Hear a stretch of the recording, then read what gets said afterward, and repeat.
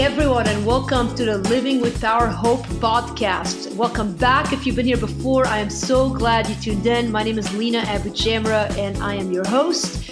Every week here, we talk about hope, and we have talked about all angles of hope. This week is actually going to be a little bit of a more difficult conversation, but I believe that it's going to help some of you.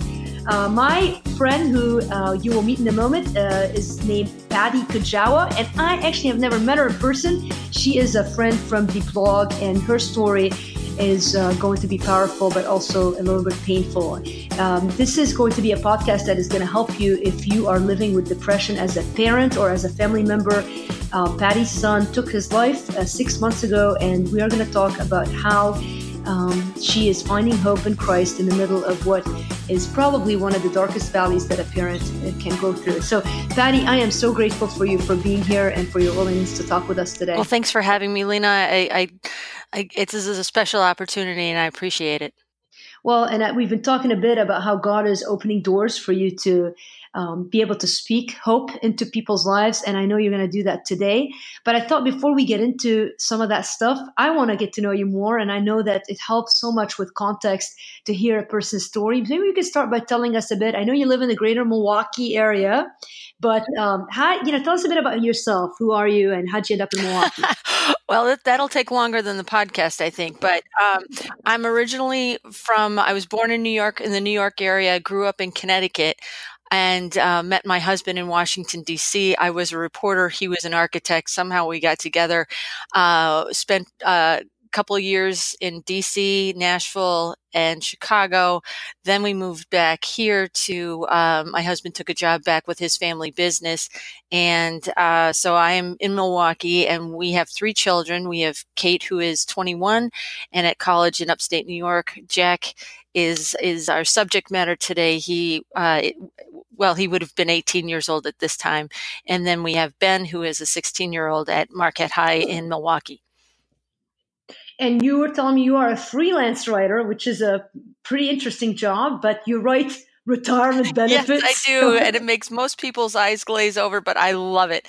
It's another way to sort of explain. I always say I speak ERISA, which is the law that covers retirement benefits. And my aim is to help plan sponsors understand their responsibilities better so that they can help their employees make good decisions on that nest egg that they're trying to create. That's cool. That's so helpful. And then you've served as a village trustee, so you're sort of in local politics, Exactly, I guess? Yeah. So for about 8 years, I served as a village trustee in Elm Grove, which is a suburb outside of Milwaukee, and have done everything from change the park structure to create pathways, and now we're doing a whole downtown plan. So it's been very interesting. Interesting. Now, your faith plays a big part in your life. Tell us a bit about your relationship with the Lord. Well, interesting. I guess I grew up going to Catholic school. I went to a Catholic school 1st through 8th grade. So, as I explained to a priest recently, I said, Sister Mary Andrew loomed over my head when I was in 2nd grade and scared, the living daylights out of me. So, it was very much a rote relationship I had with my faith. And it really wasn't until we started discovering that we were having some serious issues with our son, Jack, that actually he brought me back into the faith. I would say it was one day I got an email inviting me to do an online Lent program. And I thought, well, that's easy enough. I can do that.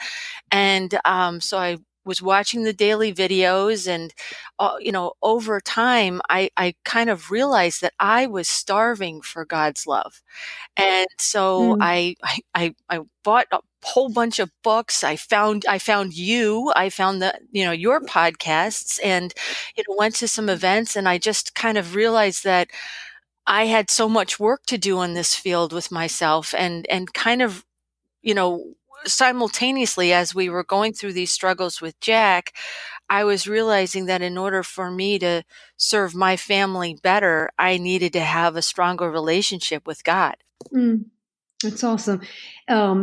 So let's talk a little bit about Jack. So tell us about your family dynamics. So you grew up, would you say you felt like your kids were happy, well adjusted? I mean, tell us a bit about the background that eventually led to the tragedy of him ending his life. But what was the atmosphere like in your home growing up when it pertains specifically to Um, Jack? well, he was one of three, and I would say from a very early age, we realized that he had some self-esteem issues. He was born September 4th, so here in the Milwaukee area, the cutoff for going to the next age level in school is September Hmm. 1st. And so he was kind of on that cusp of, do we push him ahead or do we keep him where he's supposed to be?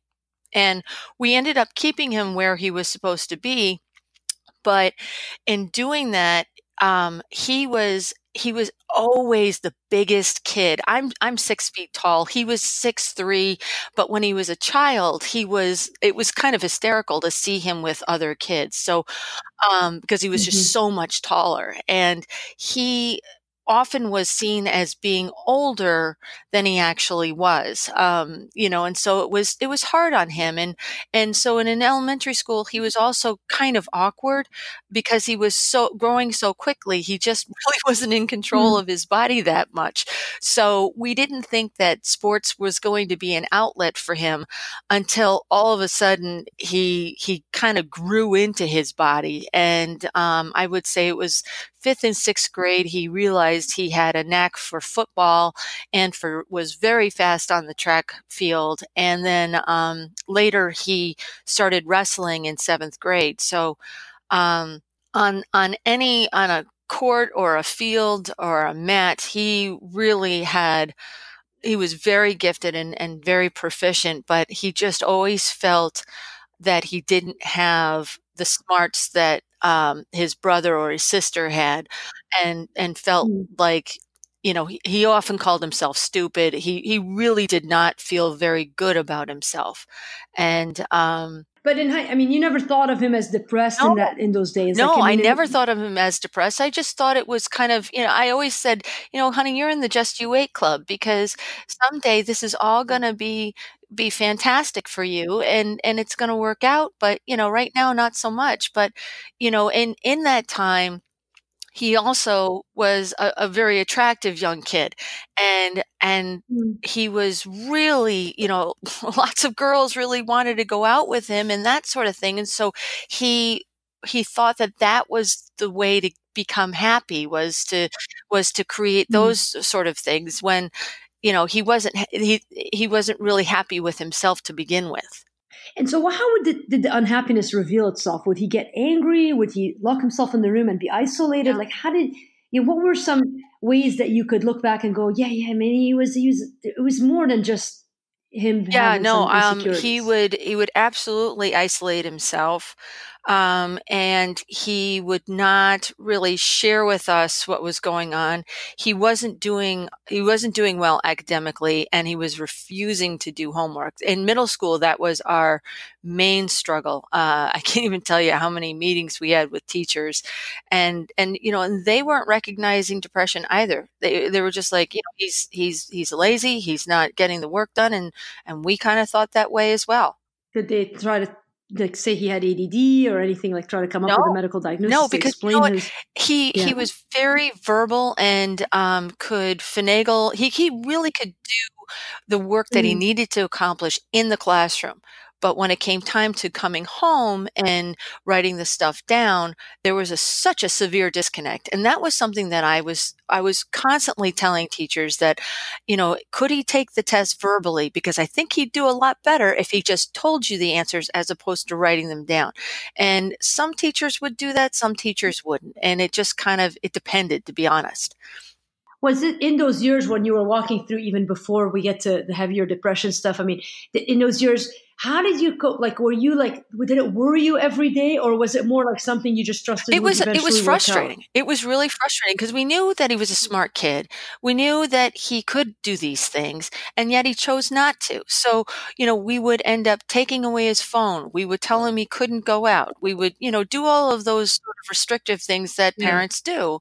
And over time, especially that first year of high school, those sort of things did not matter. And we really struggled with what matters to this boy. What, do we take something away to help him understand that he has to sort of accomplish these things? And more and more as time went on, fewer things mattered to him.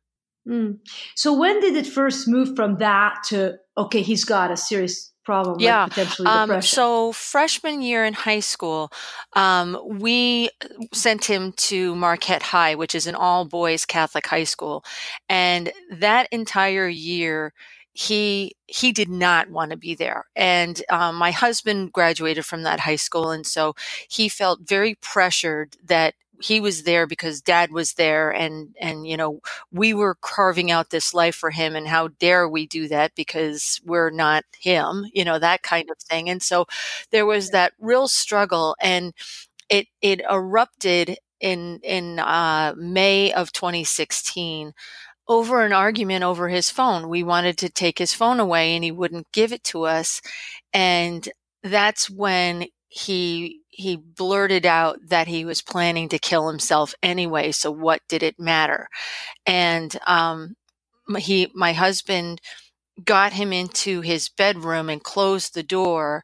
And meanwhile, I'm calling the police. And while this is all going on, Jack manages, and my husband is about 6'2" and over 240 pounds. Sorry, Joe. But he's a big man. And Jack somehow pulled Joe away from the door and got out of the house. And he said it like you knew, like you called the police, like you guys knew when he said, like, yes, sometimes teenagers say, well, I don't end my life, or I wish I was dead, but this was different to you. What was different? He never made a threat like that before. And I will say that anytime an adult, anytime somebody makes that statement, I can't say enough how seriously you have to take that. That's a line that's crossed, and once it's crossed, you have to take that seriously. Yeah. So he leaves the house, or just the room. What did he do? No, he took off. He left the house. He blew by me, and there was nobody who in the house that was able to stop him. And he was 15 at the time, or could he drive? No, he was. Well, you're a freshman, so you're 15. 15, yeah. And so he left, but and it was one of my best friends, Linda, who found him and brought him back home. And was he just wandering? He was wandering on the train tracks. And we brought in the crisis management folks from Waukesha County, which is the county we live in. And they talked to him. And the way that they speak to suicidal subjects, I guess that's what they would call them, is that they ask whether they are intending to harm themselves or someone else, and whether they have a plan. That third question is very critical. If they have a plan, it's something that's in their pocket that they feel they can use whenever they need it. And sometimes, one of the things that I say is that, emotions are hard, and sometimes we need help. And sometimes these emotions are so overwhelmingly powerful that in Jack kept a diary. He said at one point, I can't tell whether it's night or day. And it's true. They just cannot see the light in their lives. It's very difficult. So, you saw the diary after his death, or? We did. We found it after he died. And I'm jumping ahead here, but so Jack, let me just say this. Jack suffered from depression, mood disorder, and mood disorder covers like a whole bunch of different things, because he wasn't old enough really to say he was bipolar or had borderline personality disorder or something like that. So they call it mood disorder. And then the third thing he had was oppositional defiant disorder. And as you might guess, the way you treat depression is very differently from how you treat oppositional defiant disorder. Right. And so it was tough. It was really hard to manage all of those different mental illnesses. Right. So this crisis center comes now. He hasn't tried to do anything at that point. It was just verbal. And did they left him home? Like you guys felt comfortable? Like, did you feel like you could have a conversation with him about it, or how did it play out that day? Yeah, and it's interesting because, well, it was interesting at the time because when he came home, um, yeah, there was a policeman there just making sure that he was going to be safe. And then the crisis manager came in and spoke to him separately. And then we all came into the room together. And when he came back into the room, um, he had a face that I had not seen before on him.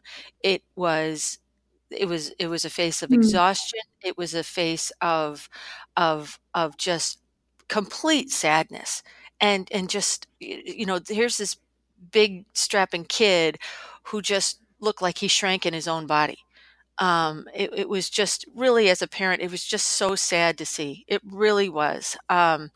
But then we decided that because he had a plan in place and that the crisis manager felt that he was not safe.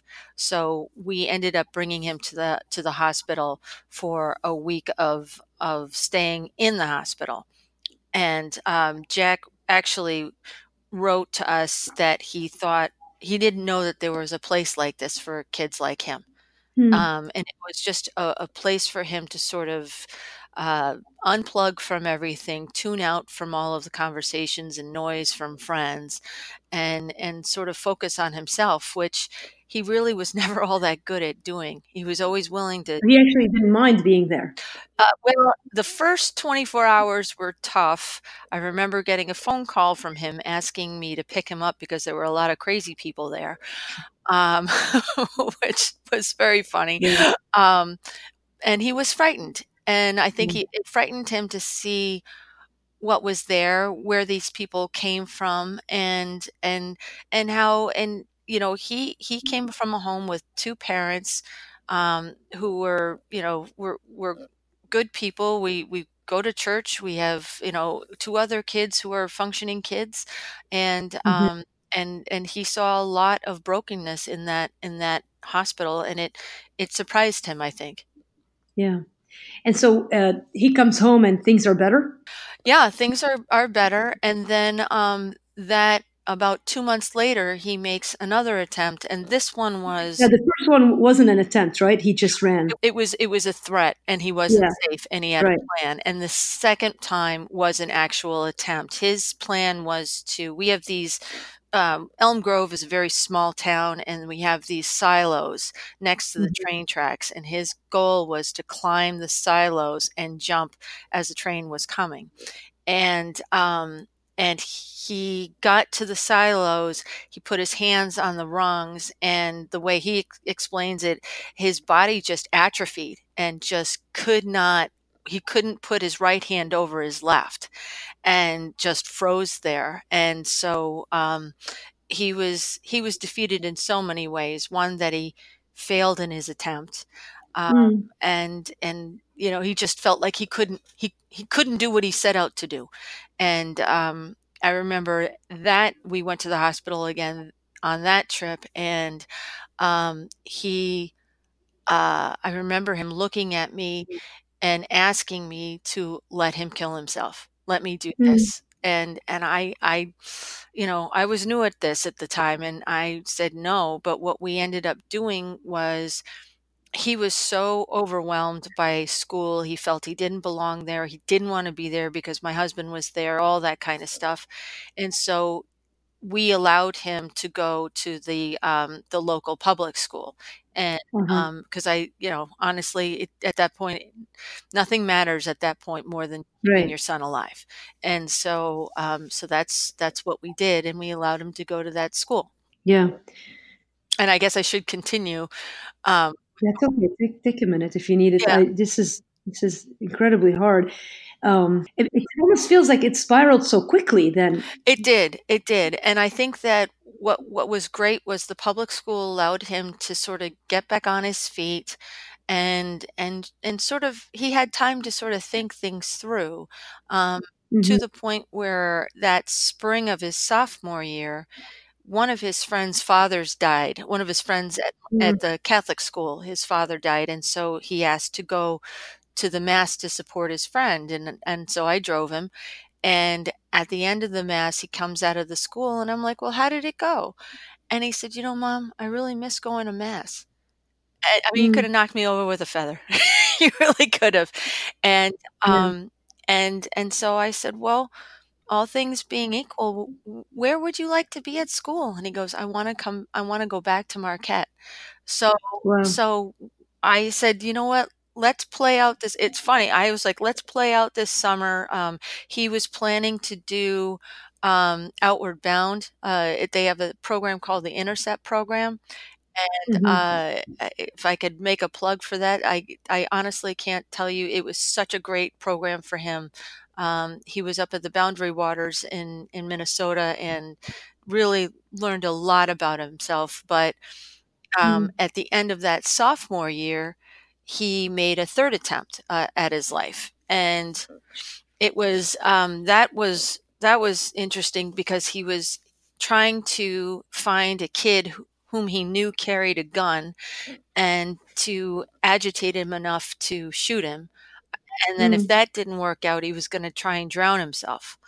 Um, and neither one of those really worked out. And it was Mother's Day that it was something like 3 o'clock in the morning, and he's telling us, what his plan was and all of this. And that morning, we decided as a family that he should go back into the hospital, and it was truly one of the saddest days of our lives, just because there was no arguing, there was no fighting. It was just that he knew he was on a very reckless path and needed to get off of it. And it was there, that hospital stay, where he decided to turn his life to Jesus.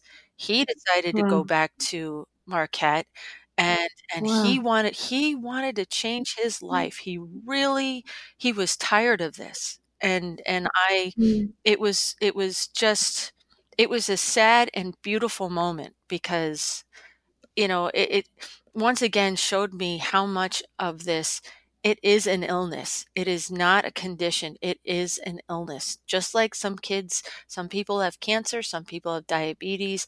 This mental health, it can be an illness. Mm.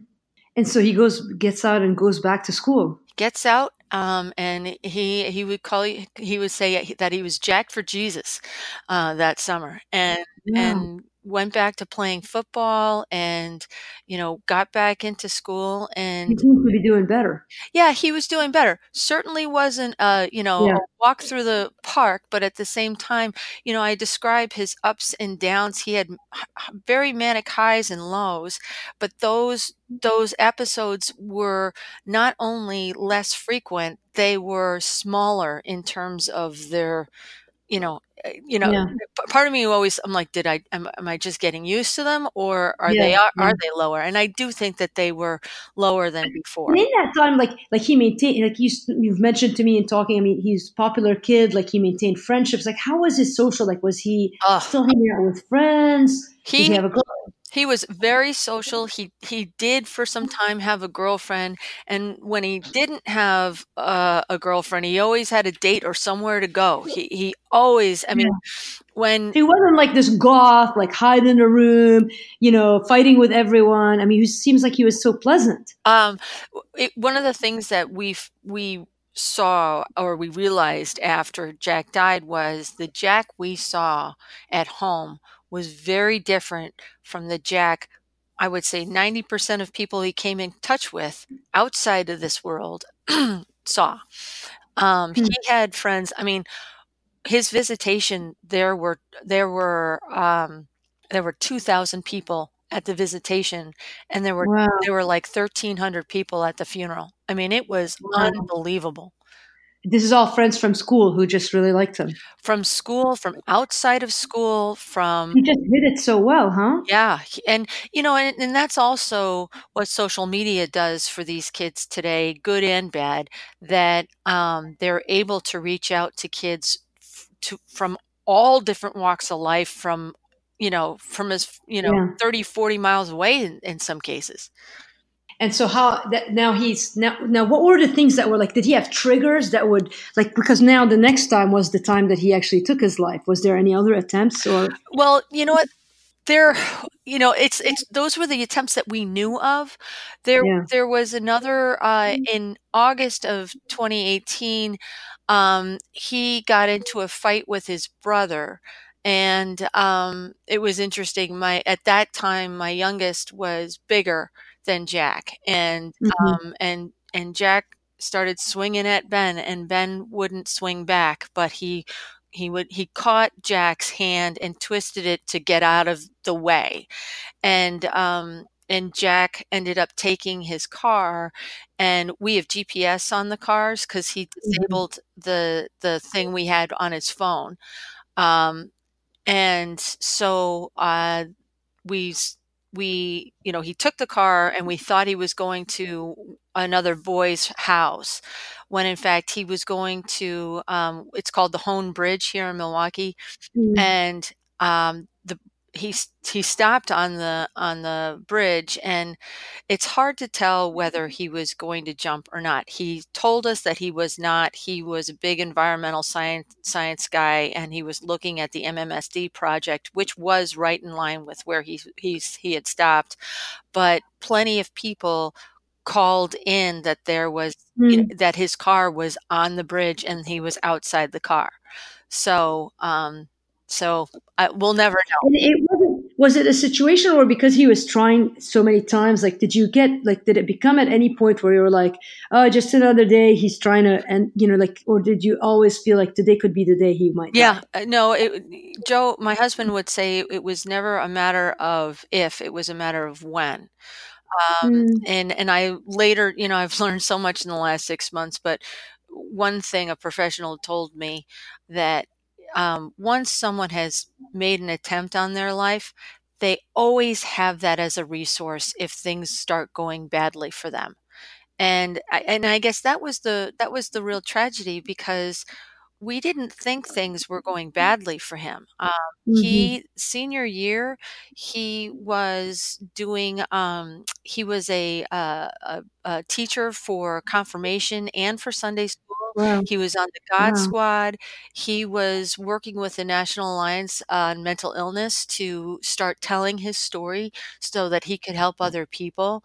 I mean, he really was doing some great things, and I was in on his, appointment with his psychiatrist 2 weeks before he killed himself, and I was there when she asked. And, how those appointments work is they will ask the patient questions while the parent is there, and then the parent leaves, and they basically ask the same questions to see if it makes them more comfortable. Right. But, "Are you considering harming yourself? Do you have a plan?" All these things he said no to, when in fact, on his, he kept a private Instagram account, and on Yeah. that Instagram account, he said that he had figured out a way to kill himself. August 31st, he said that. And then even 2 weeks Mm. prior, he wrote that he had thought about killing himself twice that week, and nobody knew. Well, and was it like grades would come, was it specific trigger or it would be like just a mood swing? Well, it could have been any of those things. Yeah, grades weren't great. I think he was becoming more and more frightened about what was gonna happen after high school. Yeah. He really wasn't interested in applying to colleges, and as much as we told him that he didn't have to go to college, in fact, I really thought he would have been great at doing mission work.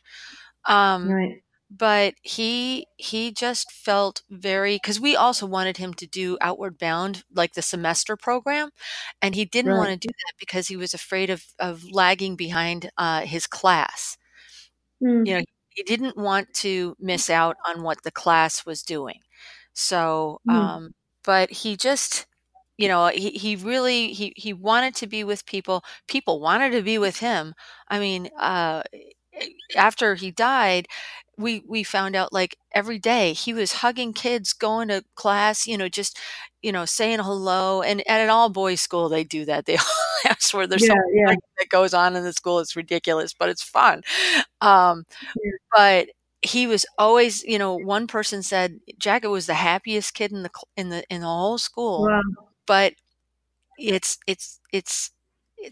yes, I believe that, but also understand that it is so hard for somebody with depression to be that guy. So he had to work super hard to show that, to put on that mask of happiness, that everything is okay, and life is good.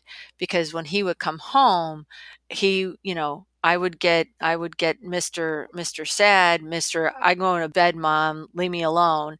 I don't want to hear Mm. anything from you. And like you said, he would isolate and more often than not just fall asleep. And so the day that he actually did end his life, did it like was he? Can you talk a little bit about that maybe or? Yeah, actually, that morning, he knew that we wanted to talk to him about a whole bunch of issues. And so he came upstairs, and Jackie had so many costumes and so many outfits that he would dress up in. It was kind of funny. So he put on his Batman onesie and came upstairs and hopped into bed with us, which is not unusual. Like we are a very loving family. And Mhm. so he hopped into bed with us and we started talking about a whole bunch of things. We talked about college, and I said to him, I said, I think our job is to support you. We only have you for, 6 or 7 more months, Jack, and we need to sort of get you to that next level. But sometimes I don't think that you want that help. And I started talking to we have these grasses outside our house. They're long, tall grasses, and I when I sit down to pray every morning, that's what I look at. And I started to think about the grasses as people. And you see it in the wind as being God, and how God works through people. And Mm. sometimes those grasses bend to the point where they're almost breaking, but then the grasses underneath those bending grasses are supported, and they come back up. And I think that's God working through people. And I said to Jack, I Mhm. said, sometimes I think you put a windbreaker on and you don't let anybody do what God Yeah. intends. And I wish you would, because I think that things would be easier for everybody. And so I mean, that's kind of how our conversation went that morning. And because it was going on, it was over an hour long. And it was Halloween night, and my other son Ben was having friends over. So I said, "Hey, listen, we gotta we gotta close this out. We've got things to do." So I kissed him on the forehead and I said I loved him, and then I got up. And then he got up. My husband was there as well, but he got up, and I went into the kitchen to start cleaning some things, and he went downstairs and he killed himself. Oh wow. Yeah, and we Oh didn't wow. we didn't know where he was, because sometimes he would slip out of the house and just go. It seems so like you had such a almost a good talk, right? I mean, you're not fighting. You're not like it just baffles the mind, right? Yeah, I would say the last fight we had, I don't even call it a fight. It was in that August day where he was on the bridge. Um, and I would say we did not really fight that much at all. And earlier that week, he had made some progress on a college essay, and we had some really good talks that whole week. And it was one of his friends' birthdays, and he went to the Bucks game with a whole bunch of guys, and he told them, he was like, "I'm feeling great, you guys. This is, this we are in the best times of our lives right now." And he was Wow. saying all of these things. Um, and it's been expressed to me that maybe he was at peace with what he was going to do at that point, and that's why he was feeling so good. But who knows? Who knows? So you just walked down and found him. Yeah, my husband did. Yeah, yeah, and I'll tell you, I even, like, just talking about it right now, I lose my breath, and I just, like, there's this coldness that just comes over my whole body. It's something you would not want on anyone. And it's it's just It's just a terrible thing that's It's happened. mind-boggling because I think there's this mental ideas that we have about mental illness where we think a person's going to be a certain way. Like you're describing this in some ways such a well, and I think this is the thing that I mean in talking to this conversation. I mean, I'd love for your input, even like what do you say to? I mean, you're doing a lot of work now with mental health. I want to lean into a couple of areas in our conversation here. Number one is how do you make spiritual sense out of it all? How do Mm. you? Where does God fit into this? Let's start with that, and then we can talk Yeah. about the other side, which is sort of help the parents. But what have you done spiritually yourself with this? Um, it's funny. I was just recently on a retreat, and I can't even begin to say to you how many people at that retreat and before the retreat, "Are you angry at Jack?" I mean, I would say Hmm. that's probably the number one question I get. Am I angry at Jack? And and I would say, "No, I am not." And there's been times where I have actually tried to Yeah. be angry at him, and I just can't because I do see mental health as an illness for one, but I also know because of all of I stick my nose in my Bible. I would, I'd like to say every single day, but I would say most Sure. days. Sure. Um, and and actually, I've done a lot of the Bible readings that you have Mm. advocated, and they've helped me tremendously. And to see that all anybody has, if you're struggling with something that you don't think belongs in your pocket, I think one of the greatest books to read is Job, Yeah. because here is Job, this guy who has it all. He's got a great farm, he's got a great family, and I hope I say the story correctly, Lena, but the devil says to God, I don't think that Job would be Yeah. so hot for you, God, if his life were in shambles. And God said, "Nah, I'll take that bet."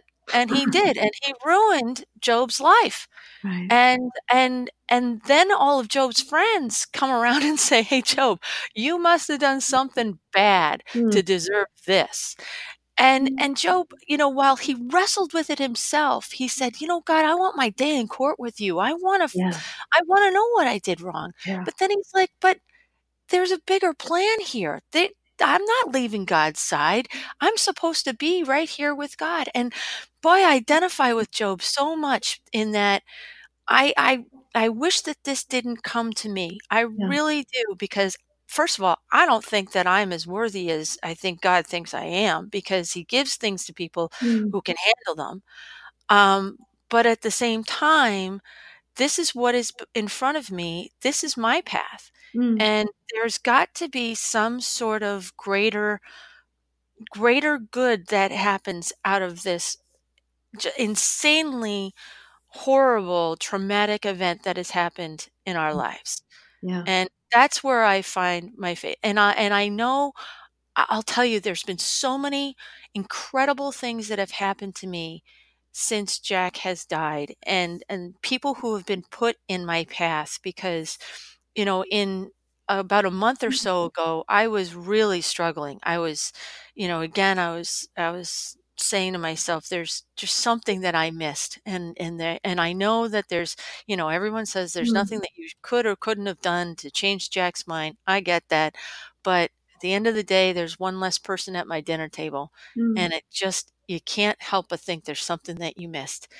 And I actually said this to a priest at confession, and he looked at me so squarely, and he said, "And that's exactly what the devil wants you to think, Patty. Mm. Because if you think that way, that you are not worthy, that you can't do anything, then you can't use your talents that God gave you." And Mm. so that is where I am. Anytime that I feel defeated, sad, helpless, I know that that is darkness at work in my soul, Mhm. and I need to wipe it out, and I need to look to God and find my strength, and get up, brush my teeth, and do God's will that day. That's right. Yeah. I mean, I think that's would be. I would imagine that would be one of the hardest things is the fighting off the guilt of I could have, I should have.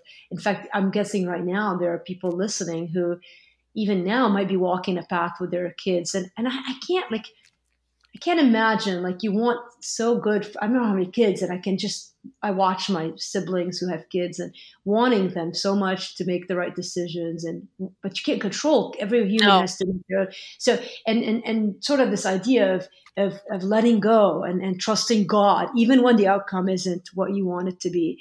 Man, it takes a lot of faith in the Lord to rest in that. And I hear that in you. What would you tell parents who are listening right now who might be walking? Maybe they're not at the point where Jack got, but maybe they're struggling to Yeah. know what to say. I mean, in hindsight, is there something that you can tell them to do or not do that might help them even make sense of what their kids are going through right now? Yeah, I think one of the greatest lessons that I learned was that, especially if you have a child who's struggling with depression or any other mental illness, um, you often turn yourself into their caregiver. And Hmm. you're making the appointments, you're getting their meals, you're doing whatever you need to do to sort of get get him or her functioning for that day. And often we lose sight of our role as mom and dad. Hmm. And I think it's so important to remember that relationship you have with your child as their parent. And I was the other day I was in Ben's room, and Ben has has this very cute bookshelf with his name on it, and I won't get rid of it even though he's 16 because it's and it still has all the children's books that they all read as kids. And and there was just one book in particular that it was The Frog and Toad, and I remember reading that book to Jack in particular, and I pulled it out and I started reading it again, and it's a bunch of small stories in one book, and so I just said, boy, I wish I had pulled that out and I had read that with him, because I think that would have helped our connection a little bit more. And, if there's some sort of sweetness that you can bring back to that relationship that you had when they were children, I think that there might be something in their heart that stirs to Mm. to help them realize that you're on their side. Because as much as we said that to Jack, I think that he struggled with that. There was no I would I've heard that from other people who have talked about, like, dealing with family members with anxiety and depression. In fact, recently I was talking with a woman whose son killed himself, and with the wife of the son. He was a pastor of a church, and they were saying this sentence, which kind of reflects the same thing, which you're saying things to them, but they're not hearing it. right. How do you? It's almost like there's a wall emotionally in their hearts. How do you get over that? Is there any way? And you're sort of hitting at that, but I guess in some ways it's maybe that's the difficulty: is how do you speak a language that somebody who's struggling with Well, mental health can hear you? and sometimes it's hard. One of the things that we would try to impress on Jack, especially when he was going to his therapist or a psychiatrist, they can't help you if you don't tell them the truth about what's going on. And one of his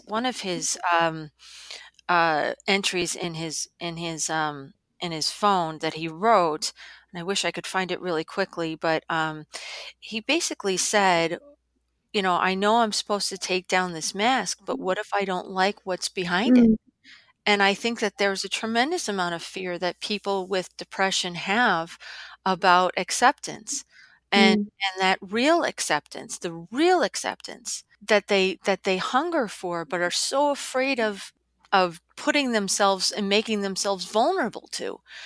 And I think that as parents, we just have to constantly say, I am here for you. And, again, trying not to direct their lives, but to support their lives. yeah, Because, and the way that I always say it is that, in our circumstance, we tried to get our son as much help as possible. And he actually was pretty good at yeah, going to all of his appointments, but they have to want to. It's like, I often say it's like a state championship game. You can be as prepared as possible, to be in that game, and still lose. I mean, look what happened on Monday night between Mm. Texas Tech and Virginia. I mean, Texas Tech really put it all out there and they lost. And Yeah. and that's the real horrible truth about this terrible disease. And I think that as much as we can show our loved ones love and show them that they are not alone and that God is with them, that they can see the light. And I do think that Jack, he was very faithful and Mhm. he did want to get better, but I think again that emotion became so strong and overpowering that it just was very hard to fight, and it was almost easier for him to take this exit. Yeah. Do you have any thoughts on why mental health illnesses have become more prominent? It seems like I know in the ER we saw an increasing number of depression, anxiety, and such mood disorders every year of my practice. And some is awareness, but do you have any sense of that? Just like Yeah, I have a couple of thoughts. I think honestly, I wish that we could all chuck our phones and throw them in the yeah, throw them in Lake Michigan. I really do. yeah, I yeah. think that's a huge source of problems for kids. A huge source of problems for anyone. Anyway, yep. Um, and I think also the number of choices we have in our worlds, even just think about Mm. music today. I mean, there used to be, Billy Joel, the Eagles, the Who, and Eric Clapton, and a couple more. Now there are thousands of artists. And how can you possibly listen to all of those people? And I'm sure for somebody that's overwhelming. And Yeah, I just think that we have too many choices in our worlds. We have so much technology, which is good and bad. yeah. And I think that we're disconnected. I mean, I can't even tell you how many of like we always made a point of having dinners together at least 3 times a week. We almost made it to Mm. four. A couple, especially in the summertime, we would make it more. But there's families who don't even sit down and break bread Yeah, at a table in a month. And I just think that people need to realize that family is important. Family needs to mm. be valued a lot more than a practice or a game. I think that Yeah. rings loud and true. I played college basketball, and when I coached basketball, I would ask parents, what do you want for your kid? Do you just want them to play, Mm. or are you looking for a D1 scholarship? I mean, and is it Yeah, worth it? Because the kids are yeah, going to remember having that one dinner or taking that family trip or some of those other intimate events as opposed to that one practice that they made. right. I think we lose sight of that. How have you been interacting and dealing with the Kate and Benjamin? How have things been with that? Well, Kate is at school, and boy, I couldn't have ordered that kid any better. She just is such a wonderfully thoughtful young woman, and she is seeing a therapist. She has a phenomenal group of women around her. She is the goalie for their field hockey team at Mm. Rochester, who finished eighth in the nation, by the way. It's also Um, but and actually Jack died in the middle of her season, and I remember having a conversation with her where she said, "Mom, I don't," in terms of whether she was going to be here in Wisconsin or in New York, and we ended up flying her back and forth mm, like a ping pong ball. But but she said, "Mom, I have two families, and I don't want to mm, disappoint either one." And and she worked through a lot of things. She had to drop a class, but she's a sure. really resilient kid. When she grows up, she wants to build Oh, roller coasters. that's So awesome. she's a kid who bounces. Ben, on the other hand, I think he is working through his world. He saw the best and the worst of Jack on a daily basis. They drove together, and their rooms are Mm, right next door to each other.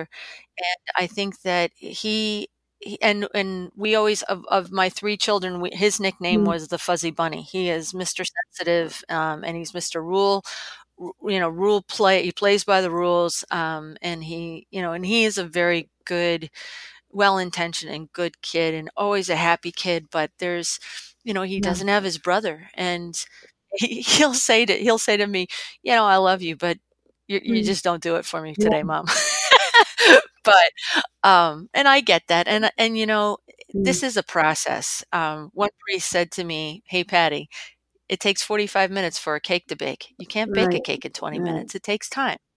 So I think that we're 6 months into this new world, and I think that while I still don't, I sometimes I'm like he's away. Mm. He'll come back, and he's not coming back. I know that, but this is all very new territory for us. So I think we're being very caring and loving toward each other. And I think that if anything, in this tragedy has brought us all together and really has made us a tighter unit than ever. We're constantly checking in with each other, and I think we're in many ways we've all changed how Mm. we are with each other. We're more present. There's no doubt in my mind that I feel that everybody is more present with each other. In fact, instead of going to Florida on spring break, we're going to Rochester to visit Mm. Kate at Easter.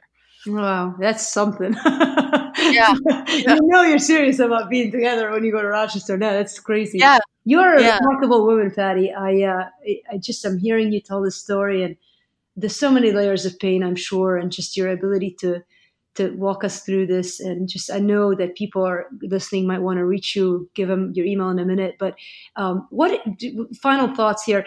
What is your hope and prayer moving forward? What do you hope will come out of all of this? Well, right before Jack died, he adopted a phrase, for lack of a better way of saying it. He said, and it's on his prayer card. He said, "I aim to change the world one heart at a time." Mm. And if there's anything that, in this whole craziness, I never have asked I really haven't asked God, why did this happen?